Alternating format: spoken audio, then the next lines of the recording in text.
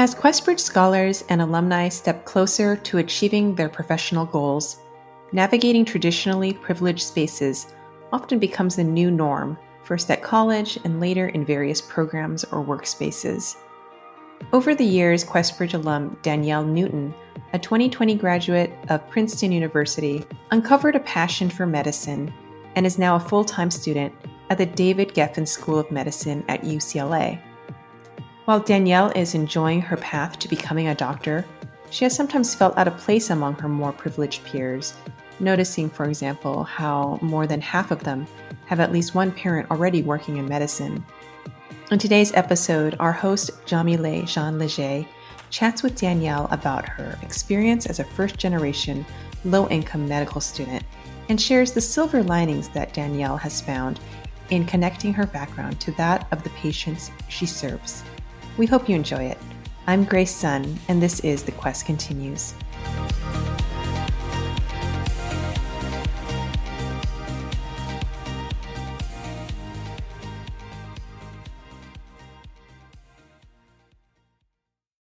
Hello, everyone. I'm Jamile, your host for today's episode.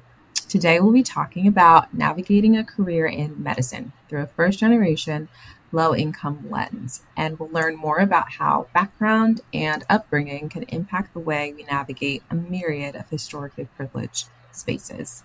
Our guest today is Danielle Newton, a QB alum who graduated from Princeton University in 2020. How are you doing today, Danielle? I'm great. Thank you so much for having me. Lovely to be speaking with you today.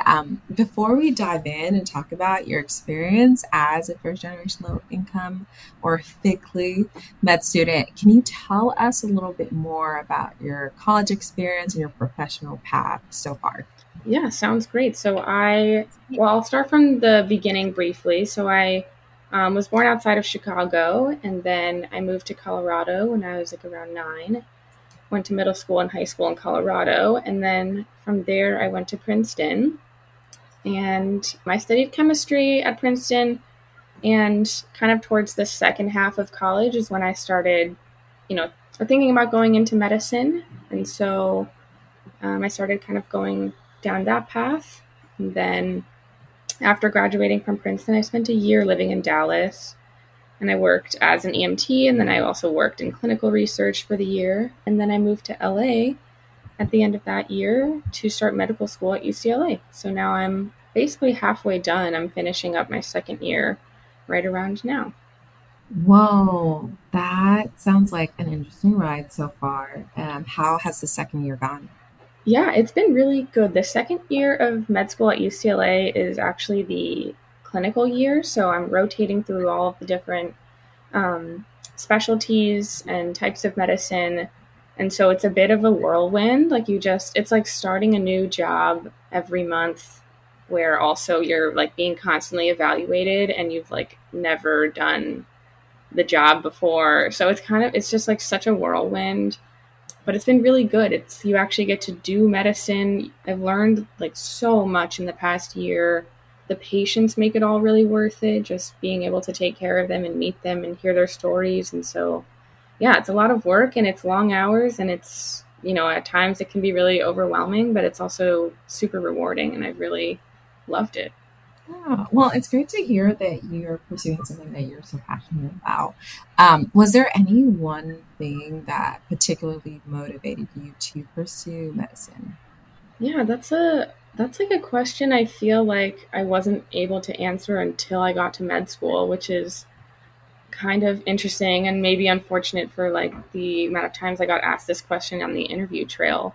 But yeah, I think it's a combination of things. Throughout my childhood, I grew up around like substance use and mental health conditions, and it kind of instilled like a compassion and like a desire to heal and like an empathy for people who were struggling. And I just had compartmentalized that from like this other half of me that was just like, oh, I think science is really cool. I want to have a career where I feel like I'm giving back to the world. Like that kind of, points me towards medicine. And then what really like flipped the switch for me was in early college, I was doing like wilderness first aid training to be a backpacking leader for these like freshman orientation trips that Princeton has. And I was like taking this class. It was like 3 hours from 7 to 10 p.m. on every Wednesday night. So everyone else was like, this is so annoying. Can't believe we have to go to this nighttime 3 hour class every week just to become a backpacking leader. And I was like, are you guys kidding me? This is so fun. I like showed up every day and I was like so excited to see what we were going to learn. It was so interesting. And my instructor was an EMT. And like towards the end of the class, I remember him asking me like, are you pre-med? And I'd been asked that question 1,000 times because I was in a major that had a lot of pre-medical students. And I was like, no, I'm not. Like, stop asking. And he was like, well, maybe you should be. Like, you really like this stuff. I was like, well, shoot, let me think about it. So yeah, so that's kind of how I started thinking about medicine. And then once I got to med school, I realized how much it overlaps with all of this other kind of value-based reasons that had come to me from growing up, like how much an MD can really give you like opportunity and power to affect all of the social determinants of health in people's lives, and how much, violence and trauma prevention and substance use care and mental health care those things are all medicine. And so it's been really beautiful in the past like 2 years since I've been in med school to realize that and to see it all come together for me. And now it really feels like, okay, this is like where I want to be. Well, that is actually really amazing. I kind of want to dig more into that, like those values-based reasons, because I think that kind of as we're pursuing like a big world with lots of career paths, one of the ways to help us make decisions is to rely on our values some. So I kind of wanted to hear you maybe share a little bit more around how some of your values, or maybe it was informed by your upbringing to some extent, but how did they kind of impact you or shape your decision? My father was an alcoholic, and it was definitely, it affected like a lot of aspects of my life, obviously, like financially and emotionally and, logistically and things like that. But I think just watching someone really struggle like that, and watching how much this like disease defeated him, it just made me like, I just kept, my heart just kept feeling broken, and I kept wanting to do something. And they have this like big mantra in like substance use recovery, which is that if the person doesn't want to change, like no one can force them to, and like no one can go through this journey for them. And I just kept feeling maybe a little frustrated by that. And so I think just constantly having those feelings, it like instilled this kind of, yeah, like I think I said before, desire to heal. It sounds a little cliche or like maybe a little storybook, but that's the best way I can describe it, is that I was like, no, I want to do, like, how can I help? And like, I see this person who's really struggling, and I want them to get better. And then, yeah, just kind of witnessing, some like interpersonal violence or emotional abuse, and witnessing that just within the realm of like being a low income person. I think it gave me a sense of compassion for people around me, or like hearing people's struggle stories, and realizing what the difference between like privilege and non-privilege is, and being on one side of that spectrum, I think gives you a good perspective for the world and what people go through. And I can't relate to all experiences by any means, and there's a lot of things I probably still have to, learn to have empathy for, but I think having my own set of experiences gave me a greater sense of that. And so, yeah, so that's kind of how I see those types of values kind of fitting in with my path in medicine. Yeah, I mean, I can imagine that those experiences would allow you to bring just a whole different level of care and connection to the work that you do. Do you see this as an asset, and how does it impact your interactions with your patients? Yeah, I love this question because I think for the first couple like, months or maybe even year of being in medical school, I didn't see it as an asset. Like I felt really disadvantaged because I don't like the path to medicine wasn't paved for me, and I don't really recognize any of the landmarks along the way, and I don't feel as like comfortable in this space. And so I just felt like, oh, it'd be really nice if I had like a bunch of family in medicine, like all of my friends, was kind of throwing this little pity party for myself. But then once I got into the hospital and I started seeing patients, I was like, no, this is an asset. This is an advantage because I can really relate to my patients. And especially me, I'm like really passionate about working with patients who are underserved in medicine and who don't have great access to care. And so I've been rotating at hospitals, or I've been, prioritizing rotating at hospitals that serve these types of patient populations. And so I see people that I can relate to a little bit more.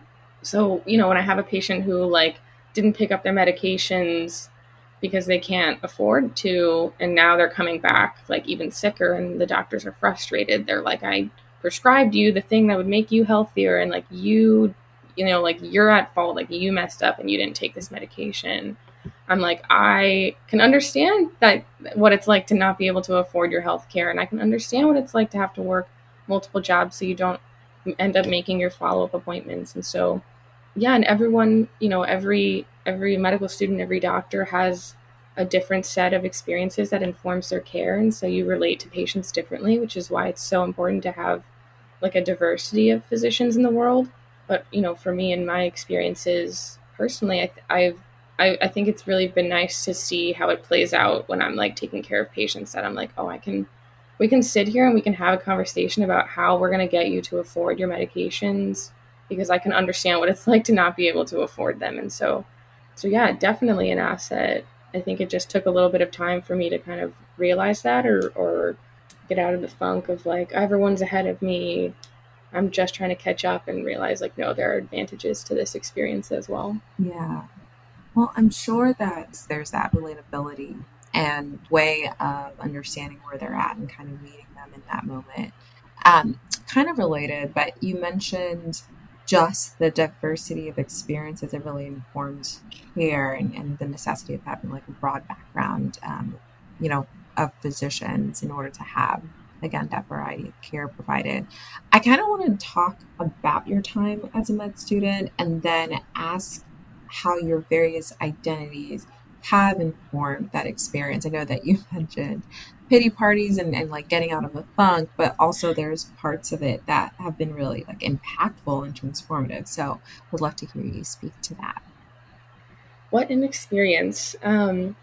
Part of med school is literally just me being in my 20s and like trying to live my life. And so part of me and part of what's important to me while I'm in med school is literally just prioritizing non-med school things. So I really, in the first year, I prioritized travel a lot, and I used all my breaks to like explore different places, especially within California, because I've never been here before. So I've just loved being able to go like up and down the coast and all around and just see this beautiful state. And also while I've been in med school, I've like learned a lot of new sports. I started playing pickleball very recently, started playing some beach volleyball. I ran a half marathon for the first time. I'm like not a runner. And I've just met a lot of new people and explored the city. And so that's part of med school for me, is just making sure I keep all of that stuff and it's all important to me. So that's part of med school.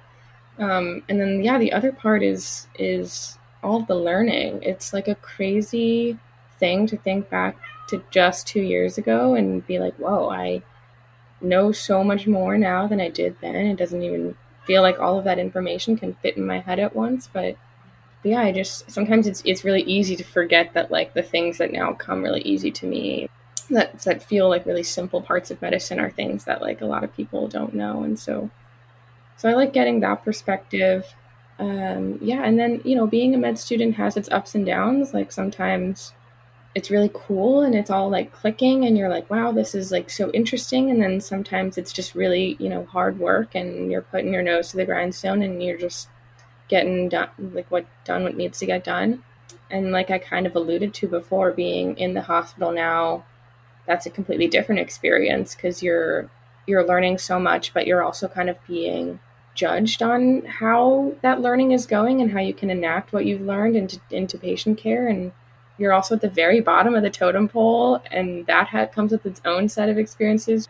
But yeah, so it has it highs and its lows. And, the last thing I'll mention, which is kind of something I talked about a little bit, is just how I engage with my classmates. And over around half of my classmates have a parent in medicine.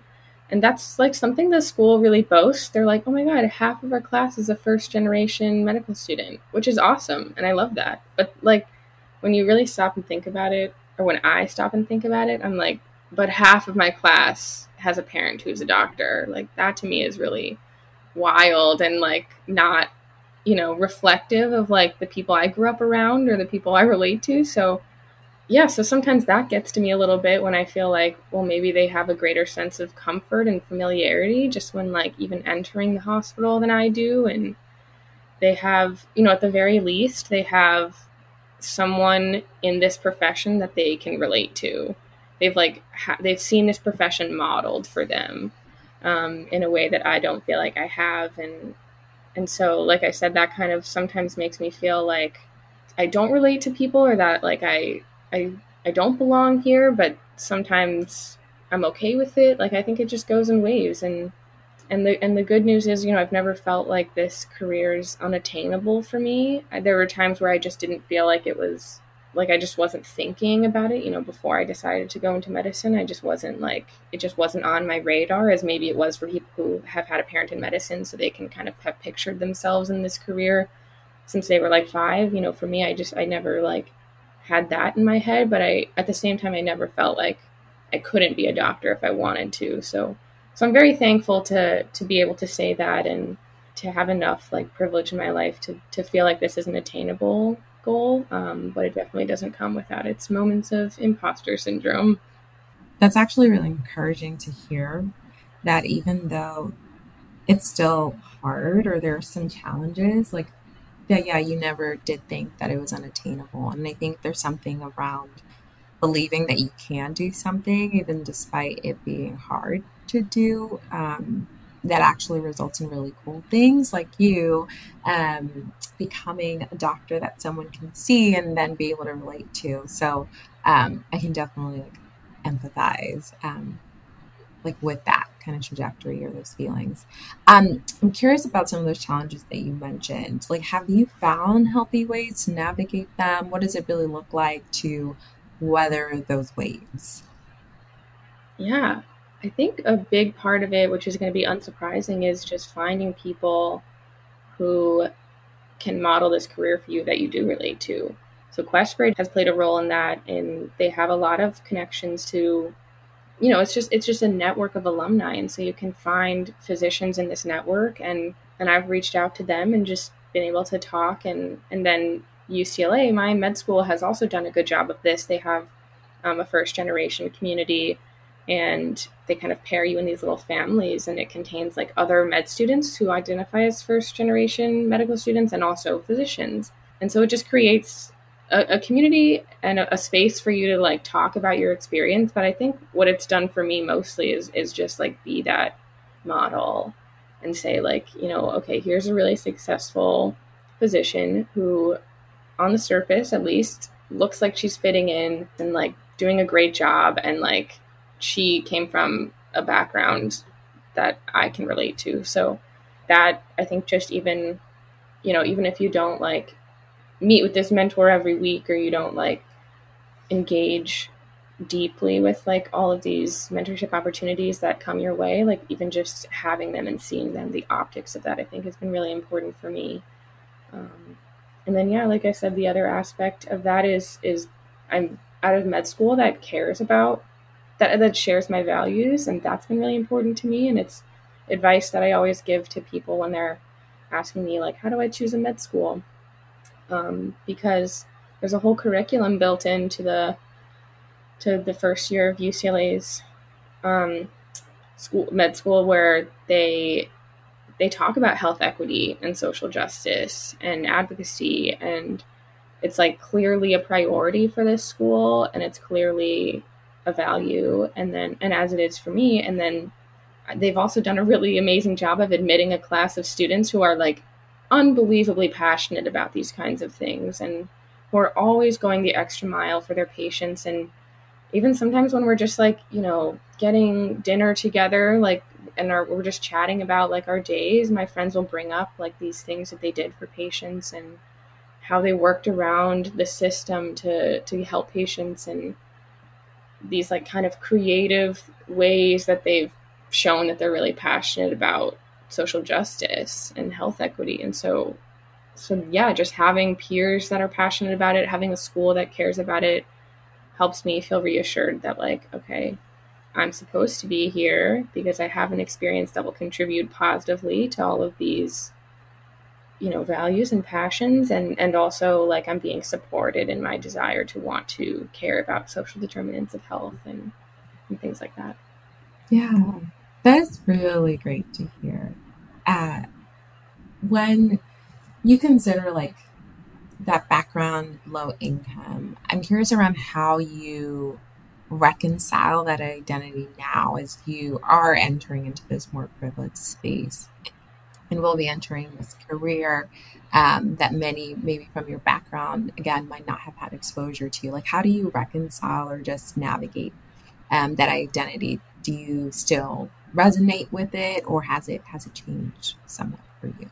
Yeah, I also love this question. It's been something I've really been thinking about a lot, because the transition from like low income to high income is so interesting, because I really believe that being low income is a forever identity. Like, I think it permanently shapes the way that you think about money and finances and what's like worth spending your money on and what's not, and and also just like how you view yourself in the world. And so I think even when like, on paper my bank account has a certain number in it, like it's not going to change the way I feel about spending my money, and so it will like do a lot of other really good things for me and allow me to like live a really good life, which I'll be very thankful for, but I don't think it will change the way I feel about money. And so that's like a really interesting little limbo to live in. And I'm not exactly sure, I'm a med student, so I have still no money.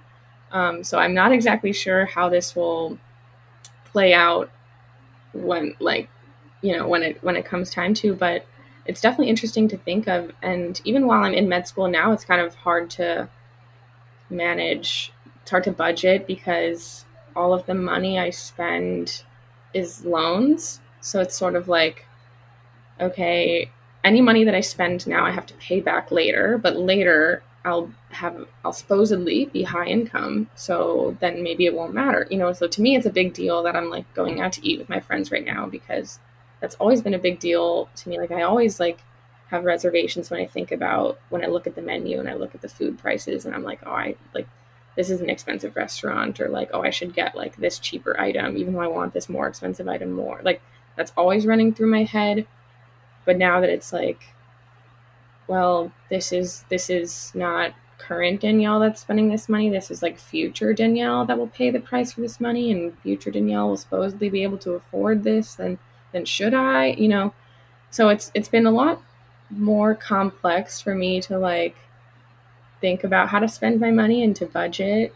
But I'm thankful enough that I have really good scholarships to cover a lot of my the cost of med school. And so I do have a little bit of wiggle room. And then, yeah, but I do really like your question, because I think it's always interesting to think about what that transition will be like from one tax bracket to another. And it is hard for me to imagine what it will be like to make that much money, or like how it will play out, or what kinds of things I'll be able to afford, or life I'll be able to live, because it's like an unfathomable experience for me, or like I don't really know what that number looks like in real life.